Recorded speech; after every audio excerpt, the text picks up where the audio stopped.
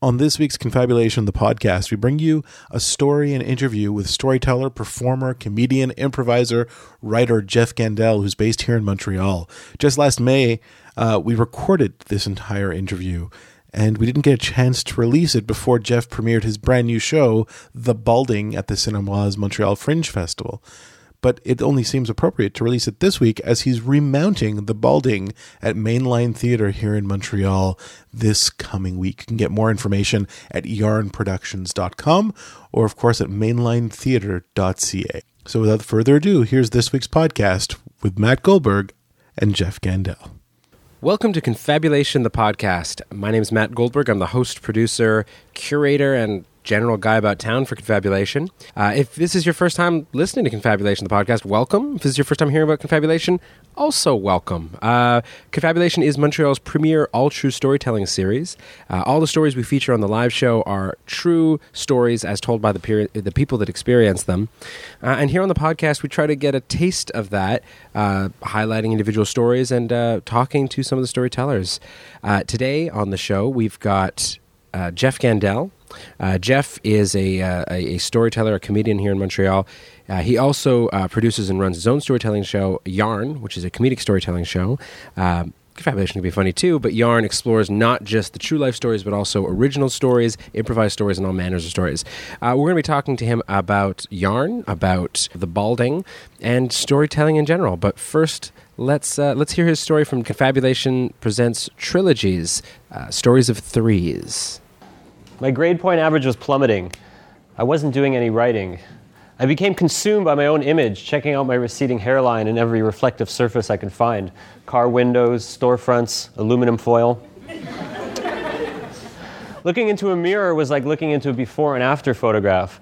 I saw two different versions of myself, me with hair, me without, transposed over each other like tracing paper, or one of those glitzy holograms that shows different images depending on how you let the light reflect off them. My friends didn't look me in the eyes anymore. Sitting in bars with Lisa, her eyes would inevitably rise upward toward my hairline. Whenever I asked her if she was looking at it, she said, "No, what? What are you talking about?" But you can't blame your friends. A newly receding hairline is impossible to not stare at, like a set of breasts. I was losing whatever tenuous link I had left to reality. The skunk incident had been just the beginning. Over the course of the next couple weeks, I'd be responsible for 3 more acts that brought hellfire down on my parents' expensive possessions.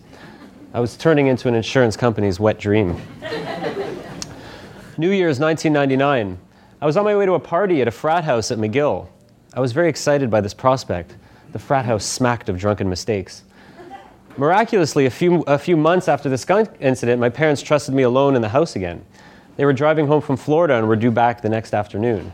Meanwhile, I had somewhere to bring these drunken mistakes back to. On the way out of the house, I turned on the kitchen tap for a glass of water. Nothing came out. I tried the laundry room tap. Same nothing. The pipes were frozen. This had happened before. At this point, everything was under control. It wasn't my fault. It was an act of nature. Blow dry them for 20 minutes, my mother said from the car phone. They should come back. The water should come back. And meanwhile, don't leave until the water's back. The blow dryer. When I was 15, I used to blow dry and hairspray my hair every day into some kind of modest pompadour. I thought everybody blow dried and hairsprayed their hair every day. My mother did. Now I shudder to think of the abuse I perpetrated on my young hairline and wondered if it was one of the reasons why my hair had begun to fall out.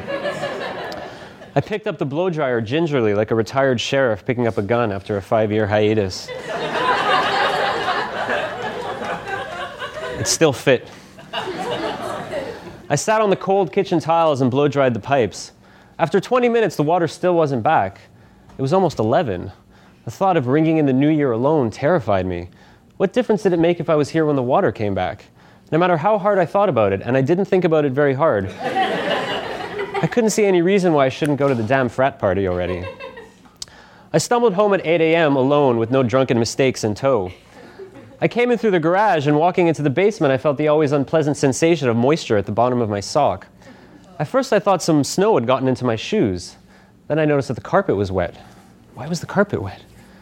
I looked up and saw water dripping from the ceiling. My mother's words rang in my ear. I ran upstairs and saw that the laundry room tap was on full blast. I had turned it on before I left to see if the water was back and forgotten to close it. So that's why I wasn't supposed to leave until the water was back. Right. That makes sense. My basement floor was covered in 2 inches of water. I rescued as many things from it as I could, but I was fighting a losing battle. With a few hours left until my parents got home, I lay down on my waterbed. I couldn't get away from water. When my parents got home, there'd be a lot of yelling and a lot of, what the hell is wrong with you? And there is something seriously wrong with you. But I didn't need my parents' reprimands to make me feel worthless. I was destroying everything I touched. The curse of my hair loss was becoming more powerful and more dangerous. The basement needed to be completely gutted. We had to get new everything. And the worst part was, all I'd had to do was listen to my mom. My parents were trying to make it easy on me, but I wasn't making it easy for them to make it easy for me. They quickly forgave me, but there was a look of disappointment in their eyes that they just could not hide. A couple of weeks later, I was driving to the Beef Tech with Lisa and my friend Dave Green in the back seat. Green had begun to tag along more and more on my nights out with Lisa, and I resented him for it. My relationship with Lisa existed mostly in my head, and it became impossible to convince myself that we were secretly in love when Green was there. Plus, I suspected she'd been making out with him as well. It was a mess. Lisa was sitting in the front, and Green was in the back. No small victory. There was good drum and bass coming out of the stereo. I turned the music up, hoping to create a private front seat world that the insignificant backseat people couldn't access. I was asserting my alpha dominance through the volume knob on my Integra's tape deck. For a while, it worked. We drove along, Lisa laughing at the off-the-cuff comments I had so carefully rehearsed beforehand. The city slushed by in a twinkling blur. While driving, my eyes darted up to the rear view and back at the road. I'd recently developed this habit of checking out my hair in the rearview mirror. At first, it was just while parked, then at red lights, pretty soon at stop signs, before long sitting in traffic, finally, inevitably, while moving. It was a dangerous game of escalating narcissism, and there was only one way it could end. The most shocking thing about a car accident is the sound. Metal on metal produces a deafening bang and a violent jerk forward, and it's like waking up in a hotel. For that one split second, you don't know where you are or what the hell just happened. I had rear-ended a parked truck as I'd been checking out my receding hairline, and the rearview mirror was what happened. We stepped out into the cold winter night to survey the damages. The truck was all right. The front of my Integra was completely smashed. "That looks bad," Green said. "It was slippery," I said, apropos of nothing. Lisa looped her arm through mine. "Sorry, Jeff," she said. We got back in and continued to the bar. We didn't know what else to do. The car still worked. The Beef Tech was the usual smoky din of laughter, talking, and loud rock and roll. The popcorn was salty and the beer was cheap, and my car was parked outside, smashed. My friends tried to console me, but all I could think about was my dad yelling at me the next day. I considered the possibility that my hair loss might just end up killing me after all. I was woken up at 6 a.m. by my dad kicking the door in and asking what the fuck had happened to the goddamn car. I cowered under the covers. "That's it," he said. "We're selling the goddamn car." He screamed at me for a few more minutes before leaving to go to work. He calmed down a bit when I called the insurance later that morning. They came to pick up the car and even left me with a loaner, a Ford something or other. There was $2,000 worth of damage on my car. It was a lot, but I had initiated the process of getting the car fixed. I suppose my parents had set the bar so low on what I was capable of on that point that that was enough to get them on my side again. A couple of days passed and things returned to normal. My dad didn't mention selling the car again. I had rear-ended the parked truck on a Tuesday, and on Friday morning I got into the loaner, turned on the engine, and saw that the driver's side window was completely frosted. This happens in the winter. You have to turn the heating up full blast and wait like 10 minutes for it to defrost. But I was late for class. No matter how hard I thought about it, and I didn't think about it very hard, I couldn't see the danger in pulling out with a frosted driver's side window. I put Ronnie Size's new forms in the tape deck and turned the volume way up. I pulled out of my parking spot, essentially deaf and blind to one side. The end of my street was a three-way stop sign intersection. I couldn't see the traffic coming from my left, so I let one car pass by in either direction. This way I could be sure it was my turn. Who needed to see? I had figured out a system. The most shocking thing about a car accident is the sound. Metal on metal produces a deafening bang and a violent jerk forward, and it's like waking up in a hotel. You don't know where you are or what the hell just happened. I had sideswiped an ambulance on its way to the hospital was what happened. My system hadn't accounted for ambulances, the black swans of traffic regularity.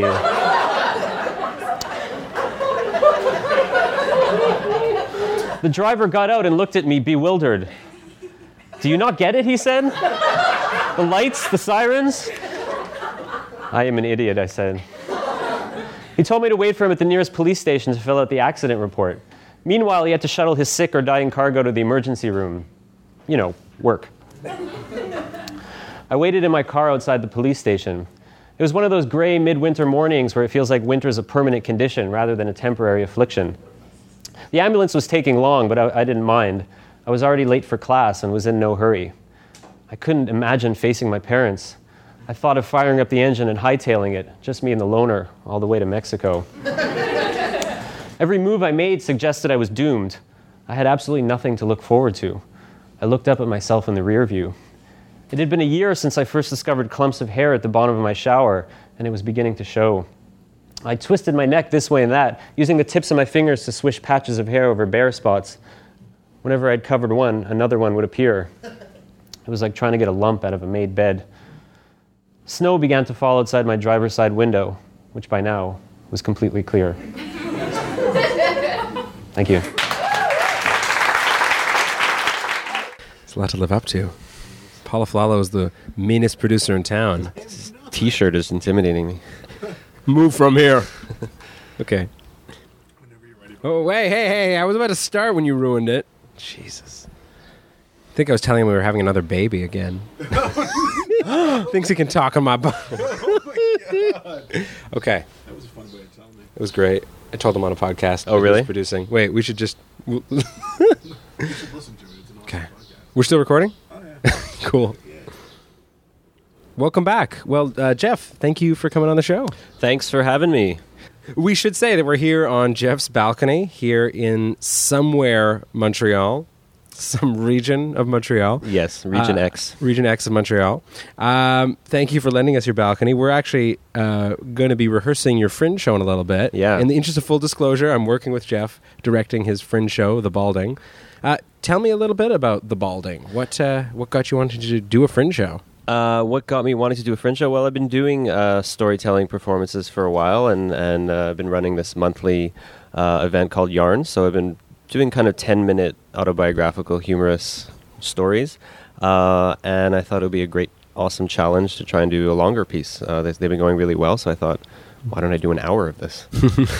So we should say the story we just listened to, the 3 accidents, that is part of the show. Yeah, that's part of The Balding. So at what point did you know that was what you wanted to do? Was it when you... Because I know you were in Confabulation 2 Mays ago. Yeah. And told another part of the story. Yeah. Well, at that point last year, I had no idea that I had an inkling that I maybe wanted to do a Fringe show in a year from then. I didn't know what it was going to be about. The story, of what it was actually going to be, probably I came up with in January over winter break. I originally had a different idea for the Fringe show, because I had started a blog called Testophiles, the Testophiles, where I was just writing about embarrassing things that I know it sounds dirty, Testophiles, but it's not. it's not as exciting as it sounds like. Where I was writing kind of stories about embarrassing moments from my life and things that I had done. So my original idea for the show was something called Make Jeff Gandel Apologize, where I'm just kind of on trial for crimes against the universe. But that would have been a kind of a bunch of different stories put together. So I said, I want to do one story. So Well, it's really cool because it is a series of stories, but you put them together in a way that does feel like a sequence, and that does have that consistency I like to see when I see a solo Fringe show. So I'm glad you went that way. yeah, me too. Is there? What is it about storytelling that appeals to you as a performer? It's interesting because I don't know. I don't necessarily consider myself a natural storyteller. I mean, I don't. like if I just had to go and tell someone a story, like everybody, you have a great story in your head, and then you're like, I have this great story, and then you start telling it, and then the person you're telling it to is like, that's it. So everything I do is written out. I write it and I memorize it and perform it. So it's an act of writing, and the memorizing it is part of the writing process and part of the editing process. So I really like writing, and it's just a really great way to get my writing out to people, because writing is such a lonely affair that even if you publish something somewhere, is anyone going to read it? Maybe, and then you can never obviously be standing over their shoulder watching them reading it. I feel like the pathos of your show just bleeds over to all aspects of your life, man. It does, yeah. So it's to be able to write something and get that immediate, gratification, I guess. Yeah. Well, you can watch them, watch them reading it and hearing it, and seeing how they react to it, and also knowing what works and what doesn't right away. You are surprisingly candid in the show, and actually in all the stories I've heard you tell, you're very candid. You're very open about details. Yeah.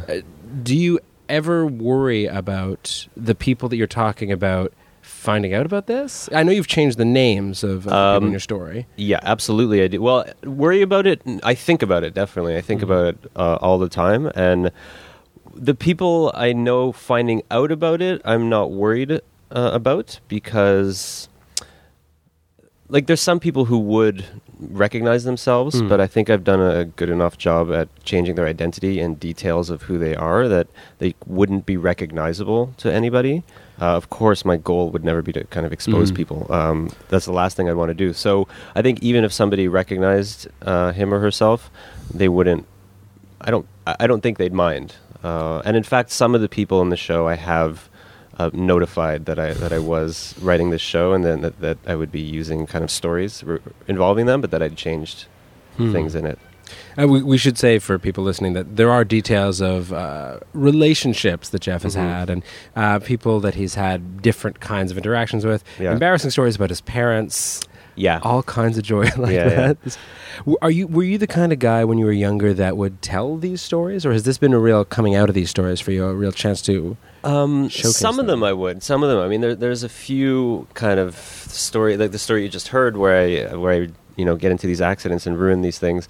Yeah, those were stories I would tell, especially the 2 car accidents in 1 week, just because it's ridiculous, but it's years pass and these kind of painful things become funny and become just the material for conversation. So for sure. Yeah. So yeah, they a lot of these are stories that I told to just to friends. So let's talk a little bit. I mean, the show sounds great. Let's talk a little bit about yarn as well. Okay. What got you started with yarn? Well, because I like telling stories, I like doing storytelling performances. I guess I just wanted more avenues and more venues for myself to perform in originally. I mean, there's your show, which is awesome. And I was totally fishing there. No. But your show has a very different feel, and you've got a real different goal as well. Yeah. So to focus on comedy and storytelling in all forms, what was it that appealed to you there? The comedic storytelling thing, I mean, it's a marketing thing, really, but I mean, there's nothing more comedic about yarn than confabulation, I don't think. It's not like the stories are funnier, and I think it's, in a way, it was a way to sell it. I think what sets it apart more is that they're not all true stories. I have fictional stories as well. I have people reading things, so it doesn't have to be memorized or just told from your head. So I think that's what gives it more of a different feel. Yeah, I've been for a while working to get a panel discussion together on the podcast to talk about this idea of truth in storytelling. I'd love to get your take on it. I mean, how important is it to tell a true story? Well, I mean, I think it's the same goal in fiction or in nonfiction, in that the emotional truth is what matters. Writing something that's emotionally true is really what's important. And let's say writing about things that happen to your life, you get into really tricky discussions of what is truth and how do you define truth, and things that something you remember from 10 years ago is obviously going to be distorted by time and by your experiences since then. So, I think this notion of some kind of objective truth that exists outside of our own memories is really a fiction. I don't think that really exists. So I don't feel any kind of loyalty to facts necessarily, as much as, although a lot of what happens in the story is factually true as far as I can remember it. I feel loyalty to the emotional truth of the situation much more than the factual truth. And when you're talking about emotional truth, how it felt to you at the time? Again, I don't know that I could necessarily conjure up how it felt to me at the time. How I remember it felt to me at the time. More importantly, how it could feel to a human. How I can relate to how me as a human being now can relate to the emotions then, how other people might be, that people can listen to it and say, yeah, that sounds like a person, rather than, I don't think a person would do that. I get that. I love those moments, and I certainly do see them in your storytelling. This really happened at Blue Met just this past season.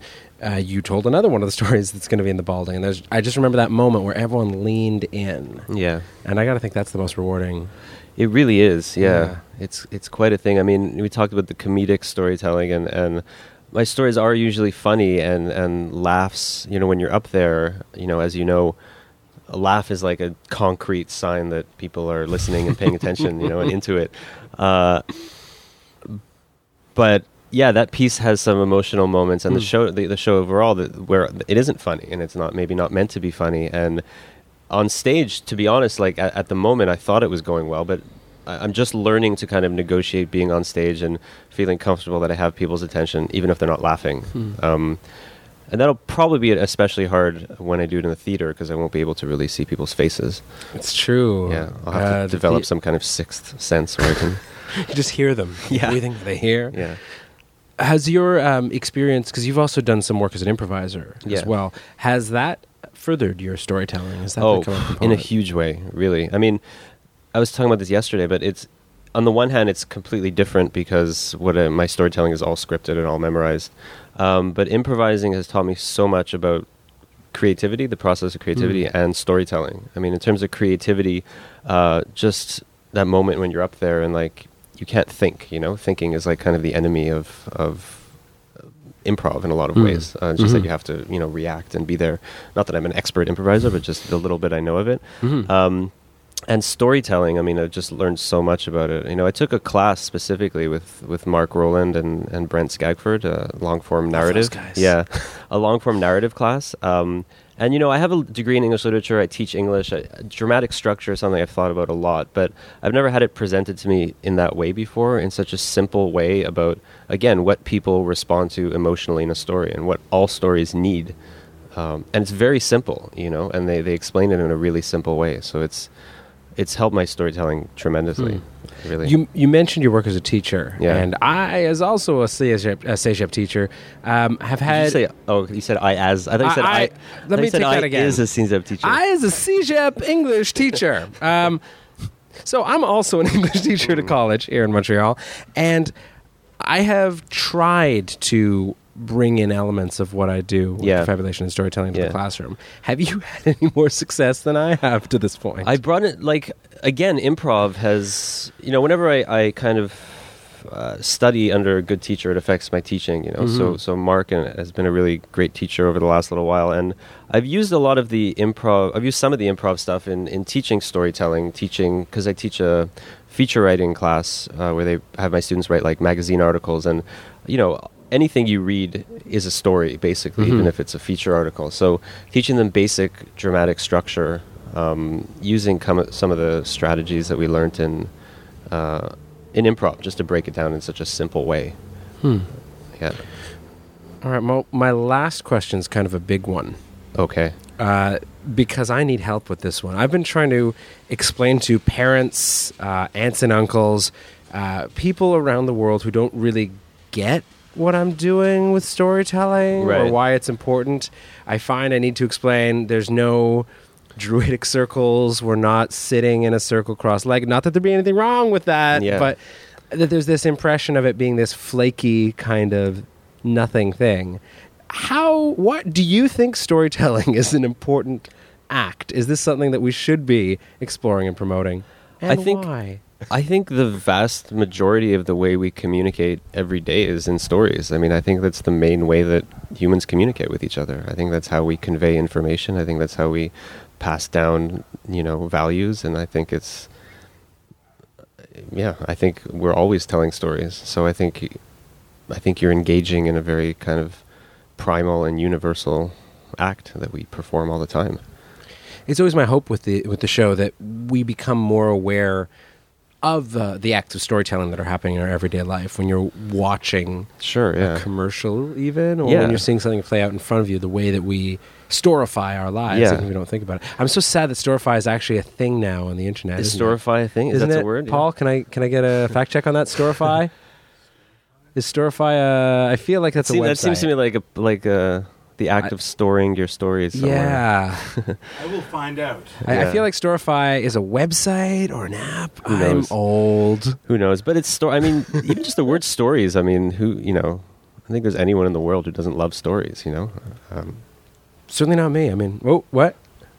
Storify, make the web tell a story. Make the web tell a story? Yeah, tell me a story, web. Listen, any story that the internet wants to tell me, I don't want to hear, because it's either Facebook or pornography. Let's be serious. Pornography. Okay. Yeah. So what are you doing? You're giving human beings a venue to share their life experiences and their emotions with other human beings that are willing to listen, which is a fabulous service, I think. I think that's a great way to a chance for you to look at your life differently, or just to connect with people on a level that you wouldn't in your everyday life. To connect, and to kind of share your vulnerabilities and your, weaknesses and your triumphs and all the wonderful and terrible parts of being alive. Absolutely. Speaking of vulnerabilities, we should talk a little bit about your show, about The Balding.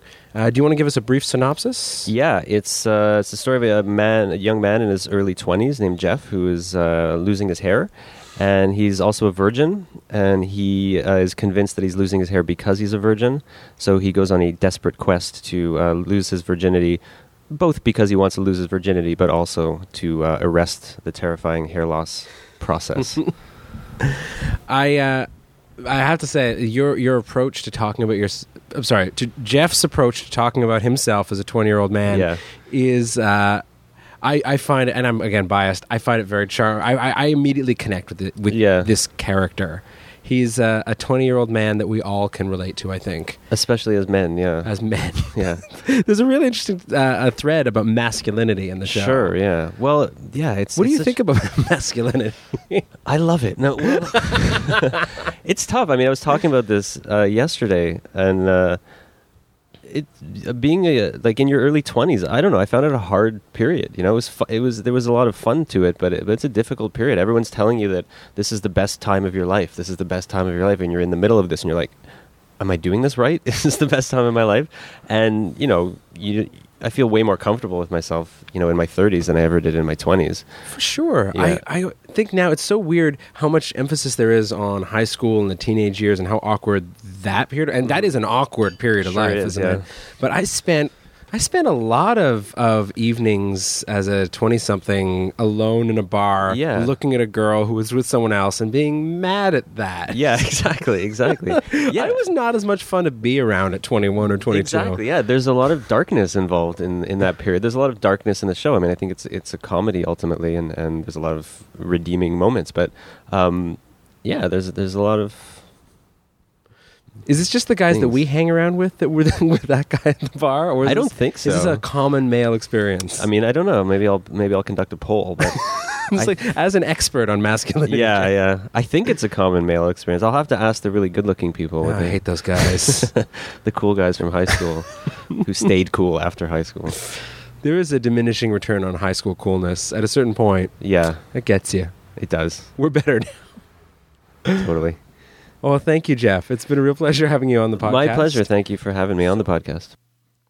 The remount of The Balding by Jeff Gandel premieres this Wednesday at Mainline Theatre and runs straight through till Sunday, March 23rd. You can get more information and tickets at mainlinetheatre.ca. For more information about Jeff Gandel, head over to yarnproductions.com.